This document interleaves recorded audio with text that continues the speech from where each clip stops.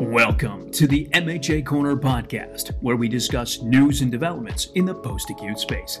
Today, we'll join Jennifer and Tom Maxwell, co-founders of Maxwell Healthcare Associates, on a special fireside chat. They'll discuss the final rule issued by the Centers for Medicare and Medicaid Services that includes updates and policy changes for Medicare payments under the physician fee schedule. They'll unpack the final rule and provide guidance on what your agency can do to prepare for 2023. I'm Tom Maxwell. I'm the chairman of the board for Maxwell Healthcare Associates and one of the co-founders with Jennifer Maxwell. By way of background, I spent a lot of time in the home health and hospice space, over 10 years as the chief operating officer and chief strategy officer for Home Care Home Base.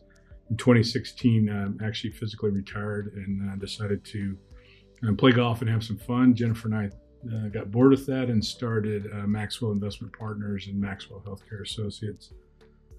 Quickly, Maxwell Healthcare Associates is a consulting company in the industry that's consulting across the whole industry. We focus a lot on the upper or larger home care and hospice agencies, but we have some agencies that are startups or 5 or 6 patients. I also sit as the non-executive chairman of the board for Muse Healthcare, which was purchased by Medalogix 2 years ago. That business is really focused around using machine learning and data science and predictive analytics to predict when hospice patients are going to decline or when home health patients are declining and look like they're going to go back in the hospital. Early adopters and board member for Trella Health. Trella Health is a CMS claims company that uses the claims data to predict and identify where referral sources are coming from, hospitalization rates. On the hospice side, they look at long length of stay, short length of stay, and HCI scores. And last, I'll just add in that I'm also been an investor in multiple home care and hospice agencies, some like Mission Home Care and Hospice, St. Croix Hospice, as well as Hospice Care of South Carolina and Agape Care of South Carolina. I'll flip it over to Jennifer, and then we're going to jump into the role here. So Jennifer, you want to introduce yourself? Yeah, hi, Jennifer Maxwell here, obviously co-founder of and CEO of Maxwell Healthcare Associates, also co-founder and was president of Muse Healthcare prior to our merge with Medalogix. I am a strategic advisor for Medalogix today, as well as an investor and on the board of Element 5, which is a robotic process automation company that helps to automate workflows to speed up the back office work, as well as being able to provide the automation for workflow automation for clinicians in the field and in the back office to be able to do their jobs better and to be able to provide better care. We at Maxwell Healthcare Associates really take pride in partnering with organizations with technologies that help to assist, aid, provide efficiencies, automations, as well as being able to ultimately give the tools to the clinicians in the field to be able to be at the bedside and be more present for patient outcomes and care planning outcomes, as well as in the back office, being able to automate those things that are non-patient facing, that are the laborious components to the regulatory compliance and conditions of participation. So we're excited here today to kind of talk through and give you high level of what has happened in the space. As we all know, we have been waiting anxiously for this rule to come out, and now here we are. So Tom, I'm gonna let you start it off with just kind of the high level of the rule, and then we can jump into what are some of the things that we wanna talk about. How do we help our clients and our partners in the industry be able to navigate this? Yeah, so we're going to do this as a little bit of a fireside chat. My goal is not to read the rule to you. I think not. The Partnership for Quality Home Health, which Jennifer and I both sit on the board of, as well as every other analyst in the industry, has read the rule to you or provide you with the documentation. I'm going to give you my interpretation of the rules and then how we're going to mitigate this or things that you need to be thinking about as an organization versus just me sit here and read the rule to you. And hopefully you guys, if you haven't seen the rule and you want us to email it to you, happy to do that. So Halloween night, we all got the rule. Quite an impact, quite a change. Everybody came out and said, hey, we were going to get a 7.8% cut, and then turned right around and we got a little bit less of a cut from CMS. But they did put in their disclosures that this was just a small percentage of the future cuts that are coming. So we do believe that we're not out of the woods yet.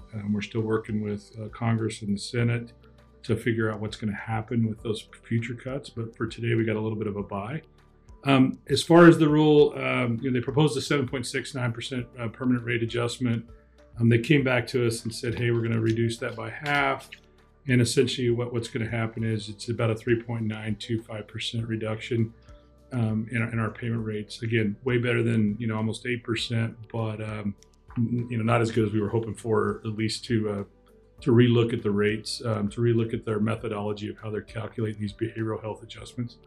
One thing I want to explain, because people always ask me as I travel around the country and talk to different agencies, what is a behavioral adjustment? And so behavioral adjustment is when they put out the PDGM rule, they said that agencies were going to change their behaviors, just like it sounds. You're going to change your behavior. You were going to do less therapy visits. You were going to code differently. You were going to change your behavior. And so that behavioral adjustment was really based on CMS prediction of what you were going to do. What they forgot to do is factor in that we were going to be in COVID. We were going to be in a crisis. We were going to be in an absolute crisis. I mean, if you look at the home health and hospice community, but this rule is really focused on home health agencies were still seeing patients. We were still caring for nanas and papas in the home when hospitals were closed, when doctors' offices were closed. Somebody had to continue to care for these patients. So what CMS, I think, is a whole forgot to do is evaluate that, in the data they were looking at, that we were going to have all these behavioral adjustments, but we also had major behavioral adjustments. We had to don, all the gear in order to go into a patient's home. We had to wear a mask. We had to go buy masks. We had to find masks. Matter of fact, Jennifer and I were in Scottsdale when the COVID hit, and when the real freak out of mask, and you guys all remember this, where you had to go to mask. I remember driving to Home Depot every single day and to the local paint stores every single day trying to figure out if they had any N95 masks. And if they did, I gave the guy $100 and said, save them for me, because we wanted to ship them to our customers. So instead of the guys that were getting them for, using them for painting, those guys were all secure and not painting anymore. We're trying to find those masks so that we could ship them to our healthcare partners so that they could go see the patients in the home. So we're in a real crisis. Yes, we had a behavioral adjustment. Absolutely everything about the home care and hospice business has changed. A few other things in the rule that I think are really important. A positive is we don't have to complete OASIS on every single patient. In the proposed rule, it came out that the government was going to force you to do an OASIS on every single patient, regardless of the payer. They've delayed that portion of the rule. They saw the impact that was going to cost in the range of $220 million of impact to the agencies, because they had to go change their processes and their EMRs and update their software and all those kind of things. So they delayed that. It's $257 million is what they expect that change to be. But do note that's coming in 2025, right? So we're going to face that again, but in 2023 we don't have to worry about that. They did not delay OASIS E, so that's still coming. So just so you know, that's coming quickly. And if you're not ready for it already, you need to start getting ready for it. You have, as of November 2nd, you have 60 days to get ready for that. Other areas that they modified the LUPA threshold. What does that mean? So when you modify the LUPA threshold, you're essentially saying, what does it take to become a LUPA? It's how many visits does it take to become a LUPA? By them modifying that LUPA threshold, you may have thought before, if you did 5 visits in the first period and 3 in the second period, you wouldn't be a LUPA. You might be now. So you need to be working with your EMR to make sure you're studying that and understand the rules around LUPA threshold modification. If not, there's times when you think that you're doing the right amount of care that the patient needs, and you could be getting reimbursed, somewhere in the range of $1,800 less than you thought. Other areas, they instituted a 5% cap on negative changes in area-specific wage indexes. What does that mean? Certain areas of the country, everywhere in the country has a wage index, and so that's kind of the modifier they use to calculate your payment. And a wage index in a rural community may be way different than a wage index in a suburban community. And so they modified these, but they also put a 5% cap on that. But remember, the cap wasn't for last year. The cap is for 23. And so some areas of the country, I know one in Ohio, for example, some down in Florida, some down in Texas and California, had a 7 or 8% swing around wage indexes. And then you take an additional 5%. So you're making 12% less money on a patient that you saw in Southern Florida than you would make on a patient that you saw in South Carolina or Mississippi or Georgia. And so really studying that and understanding those wage indexes in the table, and they did publish a table for you.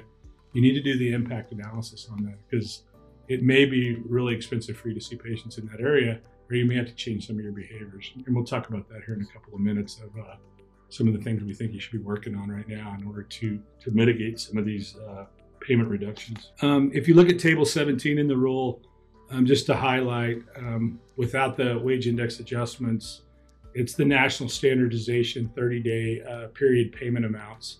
So in 2022, the 30-day period payment amount was $2,031.64.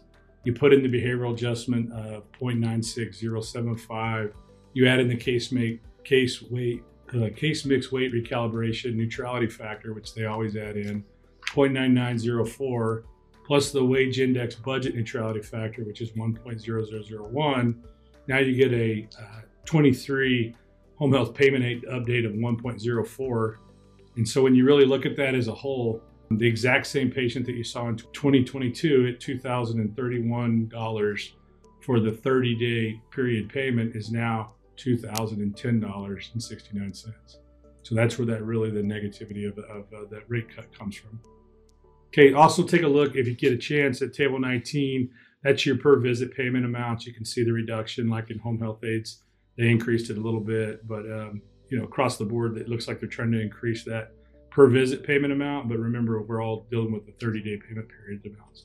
Those are the big highlights. They expanded the home health value-based purchasing model. They expanded that a little bit, so go take a look at that. That's going to become important.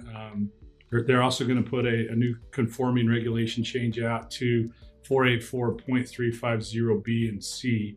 So that's part of the Medicare handbook. So go take a look at those for sure. And then they're also requesting some G codes be added in. And the G codes are really related to care that's being provided virtually, telephonically, or a combination of those. And so those G codes, essentially what the government's saying is, we know people are providing telehealth, telemedicine, or remote patient monitoring. And so if you're doing that, you're going to have to add in a specific G code that says you did that visit remotely, or you did that visit over a phone call, or you did it through remote patient monitoring. Remember, do not forget this. They are not changing the reimbursement. Those visits do not count as visits. Those visits do not count towards your LUPA thresholds. Those visits do not count towards your outlier thresholds. They're just trying to capture when you're doing these. So if you're doing 14 visits for a patient and you do one of them virtually, then you're still doing 13 visits for that patient. It doesn't count as 14 visits. So make sure that's clear to everybody. There was some confusion in the rule, the proposed rule, and they've kind of clarified it in this rule. I always say there's a reason why Medicare starts capturing this data.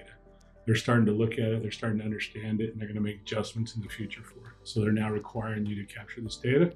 So not that it's a bad thing. I think it's great if you can do virtual visits with your patients. We saw that worked great in COVID, but I think it's important for us to make sure you guys understand that. The other thing I would say on that particular topic is the EMR providers need to get ready for that, because they're saying the data collection of the G codes would begin voluntary on January 1st of 23, but be mandatory on claims as of July 23. So that's, 6 months away. We're going to have to be ready to send those G codes in. So all the EMR vendors out there, if you're listening to this, please get ready, because it's going to take some time. I want to flip over. That's the highlights of the rule. Again, negative. We're going to continue to push it. We're going to continue to talk to CMS. We're going to continue to get all the senators and congressmen that have signed up to participate in the kind of the rule mitigation strategies. We're going to continue to push that. But let's get down to the brass tacks of things, and how are we going to address this, right? What are we going to do differently today? What are things that Maxwell Healthcare is seeing with our customers and that are going to help you mitigate this rule? So what are things people are doing? So I'll walk through a few of these. Jennifer, please, pipe in as we're talking through some of these. Jumping in, the wage index analysis, absolutely. If you're using Home Care Home Base, they do a pretty good job around creating the final rule analysis for you, where it takes your 2022 patients and pretends like those patients were being seen in 23 and what the impact of that's going to be, taking all the wage analysis, the rate cuts, the LUPA strategies, and all those into play. So definitely look at that. If you need help understanding it, please call me. I'm happy to walk you through it personally, or anybody on our team can help you with that as well. That's a big area. If you're not on Home Care Home Base and you're on a different EMR and you want to start looking at this analysis, we're happy to help you walk you through that too. I don't know what the other, I think NetSmart does a tool as well as WellSky. So happy to walk you through that tool and really look at the strategy around it. Areas that we're spending a ton of time on right now is payer profitability. So if your Medicare rate and reimbursement is dropping, and we're also seeing, and you probably heard the Inhabit and Medicis and LHC and all these guys talking about their new Medicare Advantage strategies, their new different payer strategies, how they're trying to take risk or go at risk with different providers. We're starting to spend a lot of time looking at this. And so it's one thing to say that they're going to pay me $150 a visit and it's going to cost me $120 a visit. I'm going to make $30 a visit each time. That's a pretty good contract. But if the back office burden of that contract costs me $200, I just lost a lot of money. And so really what we're spending a lot of time doing is understanding what the back office burden is for each payer, what the profitability for each payer is, and understanding how difficult is it for you to take that particular insurance plan. It's no different than when you go to the doctor. The first question out of your doctor's mouth is, who's your insurance payer? Because those guys have specific fee schedules. The hospitals have specific fee schedules. And they're trying to figure out, how do we care for you appropriately where we don't go out of business? And so the payer profitability strategies that Maxwell's looking at is absolutely going into the raw data, pulling out the actual effort it takes for you to see these patients, as well as the cost associated with that effort, to figure out, is the reimbursement rate that you're getting from the payer appropriate, and actually it's going to make you at least profitable by a little bit of money. And so that strategy, we're spending a ton of time on it. Lots of customers are calling us about it as we're looking at, the difference between MA and fee-for-service Medicare, or per visit and fee-for-service Medicare. We have to understand that. The other thing I'll tell you there is, most people will tell you that they have to take these other payers in order to get the Medicare business or the higher profitability businesses. We're studying that very closely. It's not always the case. So, if you take this patient, we'll give you 8 Medicares, or if you take this, we'll give you more of this type of patient. That always doesn't happen. And so studying that portion of it and being able to put that into your statistical analysis is really important. And I'd like to, add to that. Not only is it just about payer profitability strategies in and of itself, we're also looking at, and what we're noticing with a lot of our clients across the nation is, this is an opportunity for contract renegotiation. And I say that very strongly.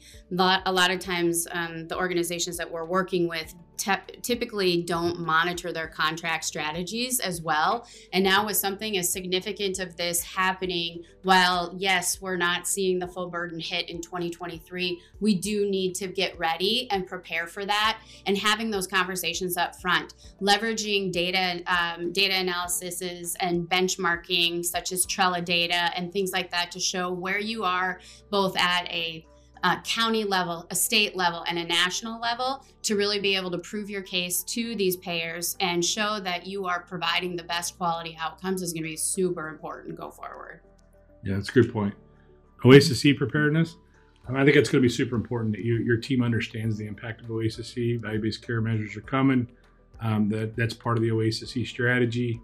Have you taught your QA/QI people or your OASIS reviewers all about OASIS-E and the impact of that? And don't forget those tweener episodes, I call them. That's an episode that started under OASIS-D and ends under OASIS-E. How are you going to handle those? What's your reporting look like when you're really looking at your quality reporting? How are you going to handle those scenarios? So making sure that you are training your staff on OASIS-E and making sure they completely understand it. And this is all your starter care people, all your OASIS reviewers, probably your clinical field staff supervisors, whatever you call that person in the branch that looks at OASIS. They need to understand it really well. The other piece I would say is just the validations that are being built in the software. If I'm validating OASIS to OASIS questions, that's one thing. But if I'm validating OASIS to other questions, like for example, use the question around ambulation. If I say in one part of my record that the patient can walk 5 feet and I say over here they can't, that should be a validation that's created. Those are easy to create if you understand how to do it. But if you're not creating those OASIS validations in the field and having a field clinician get that validation on her screen or his screen and making that change, then you have somebody in the back office that's doing it, and your labor in the back office is going to be a lot higher because they're simply making those changes that have to be sent back out to the nurse to validate. I would also say in that vein too, when it comes to the OASIS-E, what we're seeing too is really, this is now the time to really develop that QAPI program and really be following it to the nth degree. And we know that a lot of our clients across the nation, and I'm sure many of you listening to this today, feel the pressure of that QA, that QAPI component, and not having a full team to be able to devote the time and the effort to that. So looking to really find a partner in the space to be able to help you with that, don't hesitate to reach out to us.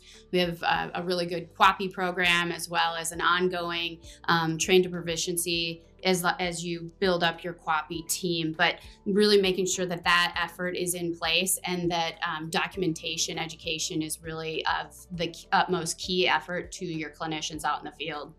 And the next one on my list is LUPA management. So really, what are you doing to understand, not only at the start of care are you creating a LUPA, but if your nurse is missing a visit or your therapist is missing a visit that's making that patient a LUPA, how are we controlling that? What are we doing? What funnels are we putting that through?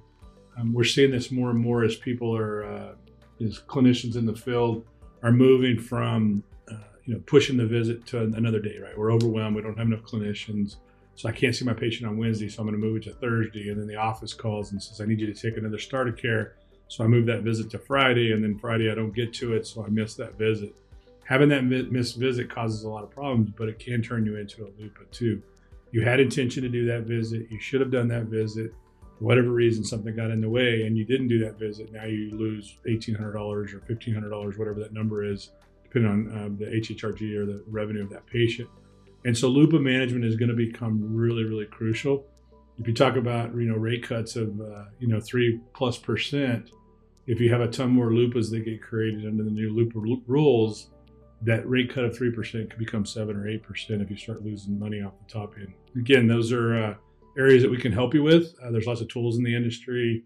The Metalogics Pulse product is an example, not to plug that one, but like I said, Jennifer and I are investors in it. That product really highlights this very easily and well. But then also just making sure you're really studying the missed visits. Like it's an area that I'm spending a ton of my time on, is understanding why people are missing visits. These are homebound patients and the patient didn't answer the door. There's a problem with that. And so if we're knocking on the door, or we're not knocking on the door correctly, or we're not calling ahead the day before, or maybe on the way to the visit, if the patient's not home, they're supposed to be homebound. So there's reasons why patients leave their home, and that's okay, but we need to make sure that these missed visits are going away. On average, 10% of all visits are missed. And so if we can eliminate that and get that down to 3 or 4 or 5%, then we're going to help mitigate these rate cuts. I paid somebody $120 or $115 to drive across town to go see a patient. I'm talking all-in cost, mileage, caregiver, staff, fees, all that. And they knock on the door and the patient's not there. And then that patient turns into a LUPA. That really got expensive. And so mitigation of missed visits is something that I think every organization should focus on. The other part of missed visits is every time you miss a visit in the systems that are out there, you have to write an order for it. That's another order the doctor has to sign. And so now he has a start of care to sign. He has a couple of medication orders he needs to sign, maybe some supply orders he needs to sign, and he's got 5 missed visit orders. So now you've just frustrated that physician even more, because now he's signing all these orders for you, and they were done because your team was unable to go to those visits. And so really focusing on your missed visit strategy, I think, is a super important part, and will help you save some money.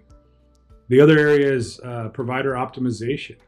So how often are we sending an RN to a visit when we could have had an LPN there? And there's tools in each one of these EMRs that help you with this. Or how often am I sending a physical therapist when I could have sent a physical therapy assistant?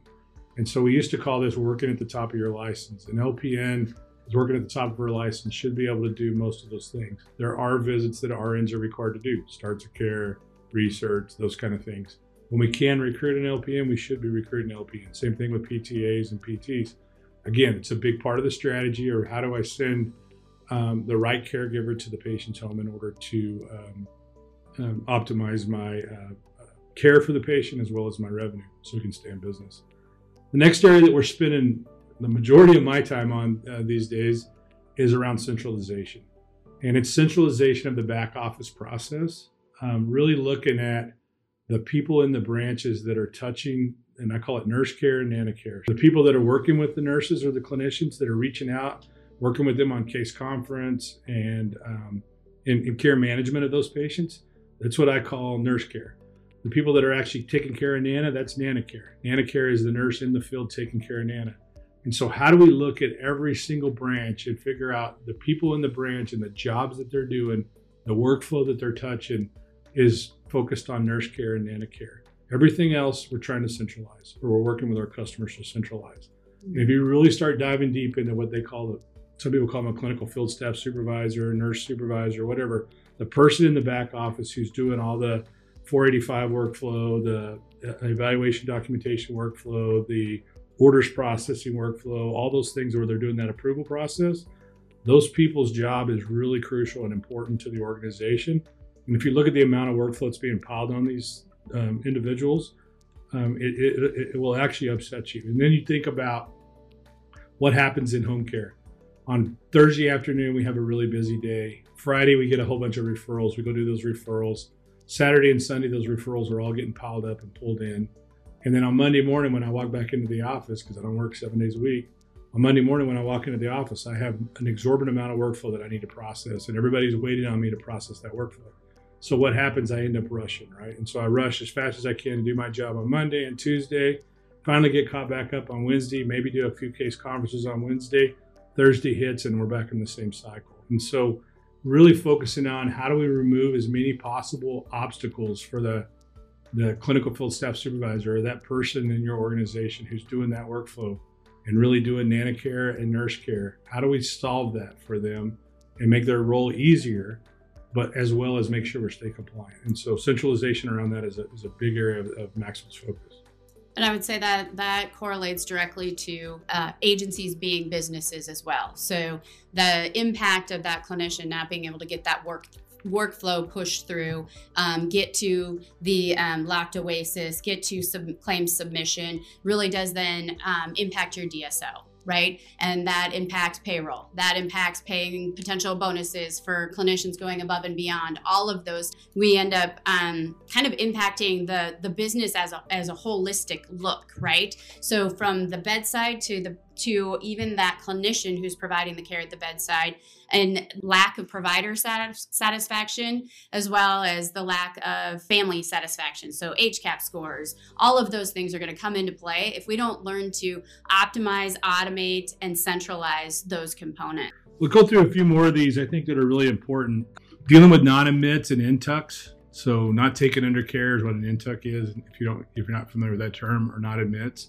Doctor refers patient to, or hospital refers patient to home health agency. We go out, we evaluate the home health patient, and home health patient doesn't want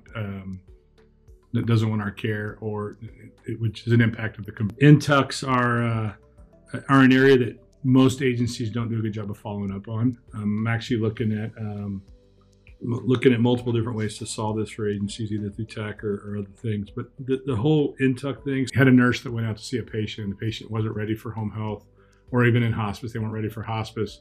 And so they come back in as a non-admit. But who's following back up with that patient to make sure that they get the right care they need, make sure that it just wasn't a bad day for them?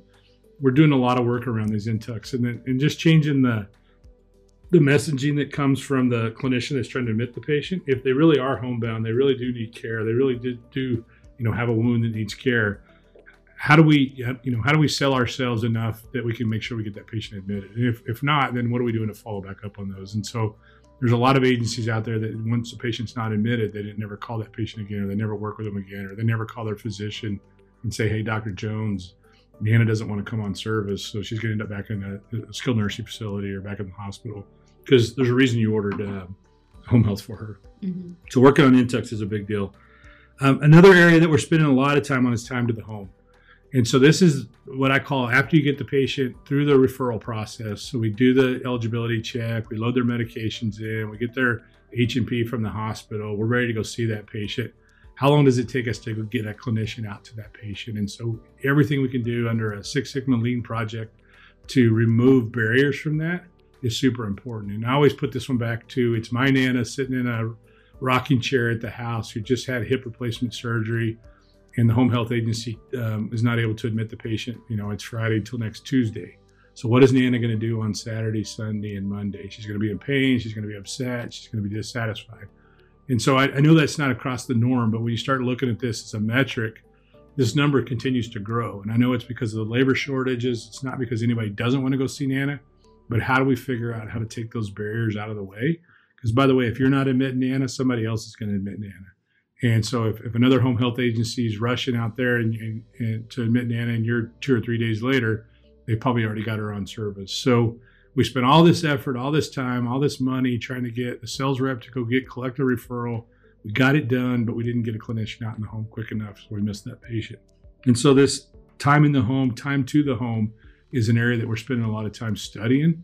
We can look at your data, then we can deep dive into the data, then we can start, picking out factors of why this is happening. And so speed to admission is important, not only for the patient, but for the agency. Orders management is another area that we're spending a lot of time on. Is the number of orders that are being written for home health patients and then being refaxed to the doctor and then refaxed again. So usually multiple times during the episode, we're faxing these orders. And then, we're wondering why our DSOs are increasing. Well, one patient may have 10 orders, and if we refax that to the doctor, 2 times each, so now we have, let's call it 20 pages worth of orders we're looking for signatures on.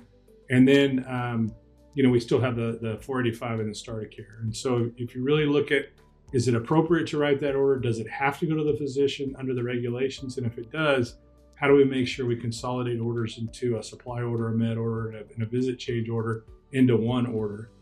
By default, most of the EMRs have this set to yes into the physician. And what we find is it's creating a lot of frustration with home health because the physician doesn't want to sign 20 pieces of paper after he already told you to admit that patient. Although by law, he has to sign them. If we can minimize the number of orders that are written and minimize the number of times or pages that we're requesting a physician to sign, we think there's a lot of opportunity there. So orders management, by the way, if doc signs them, you have to load them back in the software. So now you got to go in and process, those same amount of orders. And so just really focusing and being intentional around orders management is super important. I have 2 more that we'll talk about. Sales productivity. In home health, you've earned these stars. You're a 4-star agency. Start telling everybody about them and then start looking at your competitors and saying, hey, I'm a 4-star. I've adopted technology. I'm on Pulse. I've optimized my organization. I get there faster than anybody else. I provide better care. I've got great star ratings. How do I go find the agencies that don't have good star ratings, that haven't done all those things? And how do I start using that as a tool to go and sell? I call it the pumpkin spice latte. I hear it all the time. I've actually sat in doctor's offices personally and watched the number of home health agencies that walk in the front door. It's amazing how many people bring in a pumpkin spice latte. Really what I want you to bring in there is here's the data, here's why we're better, here's our outcomes, here's how we got to a 4-star or 5-star agency. This is why you need to refer patients to us, and here's what those stars mean. By the way, doctors have stars, hospitals have stars, facilities have stars. They're not the same stars. They understand the rating system. I think Uber caused that, but everybody understands the rating system. But what does it take to be a 3.5, 4-star, 5-star agency? And make sure you're explaining that. And then go use the tools that are out there to identify who's not a 5-star agency, who's not a 4-star agency in your community, and where their referrals are coming from. And let's go have those conversations. If your goal is to be the best and grow your organization, how do we make sure that your salespeople are calling on the right doctors, one that love home care, that love hospice, but also understand the power of the star ratings so you're getting good quality patients. So spending time with the sales team, making sure that they have productivity, making sure that they're calling on the right physicians where they actually have an opportunity to gain a referral is super important. And the last one I'll just talk about is recruiting. And recruiting comes from a culture inside your organization. Are you spending enough time training your staff? Do they understand their job? Do they understand the roles of their job? When you come back to this centralization process that we're building, if I'm an expert in intake and the best at intake, I'm going to do that job faster. If my job is intake and orders management and workflow and non-visit time approval and supply management and medication management, it's hard for me to be the best at all those things. And so there's probably a gap in training. And so then I'm not going to be as satisfied with my job. But I'm not trying to make everybody just a assembly line worker. But if I know everything about intake and I'm really good at intake, I'm going to be able to do a lot more intakes than the person sitting next to me who's less trained. And so we think that recruiting and retention of your staff is super important. How do I go find the right caregivers? How do I make sure that the caregivers are trained appropriately? But as important as how do I find the right people in the back office if I'm doing these centralized processes, to make sure that they're trained appropriately and make sure that they understand the impact of why. And this is a thing we talk about all the time. Why is this important? Why is it really important for you to get this eligibility right? Why is it really important for you to make sure that you get that start of care nurse to that patient's home as quick as possible? And I think once we train people on the why, they really understand their job a lot better. So that's it for me today. Jennifer, anything to add before we? No, I mean, I think all of these, the components that we've talked about today are holistically impactful to the bottom line, to the quality of care, to the future of healthcare, right? So, this isn't something that, we say, take it all on today, take it all on tomorrow. It's something that needs to be implemented over time. It needs to be intentional. It needs to be strategic. You need to find a partner in the space that has the time to dedicate to the project management of this. Without a project manager that is completely dedicated to actually putting these pieces and parts together, the success of the overall optimization, back office, field staff, and the centralization, it can be definitely a wash. We've seen that a lot. And so being intentional, having somebody to commit the time and the effort towards it, as well as being strategic and supporting the staff along the way, giving them the who, what, when, where, why, as well as the automation tools to be able to do their job better, be able to spend more quality time at the bedside is going to be 110% extremely important as we go forward and see what is going to happen after as we hit mid-2023 and the next rule. Yeah, thank you guys for your business. Those of you that are our customers, we really appreciate you being our customer and believing in what Maxwell does. If you're not our customer and you want to talk to some of our references, we're really proud of all of our customers that are happy to be references. We're happy to set you up with those. Our goal is to change healthcare, home healthcare and hospice care, and impact what you guys do every day. We know it's hard. We know it's very challenging. Our goal is to help you be the best home care and hospice provider in the industry. So appreciate your time. Thanks for listening. Love to get your feedback. Please tell us you want more of this, less of this. If you have questions or concerns or comments, love to hear about every single one of them. We're here to support you, and that's why we're in business. That's why we do this every day. Thank you. Thanks. Thanks for listening to the MHA Corner podcast. Have questions for Jennifer and Tom? Need further guidance on the final rule? Contact us at sales@maxwellhca.com to schedule some time. Until we speak again.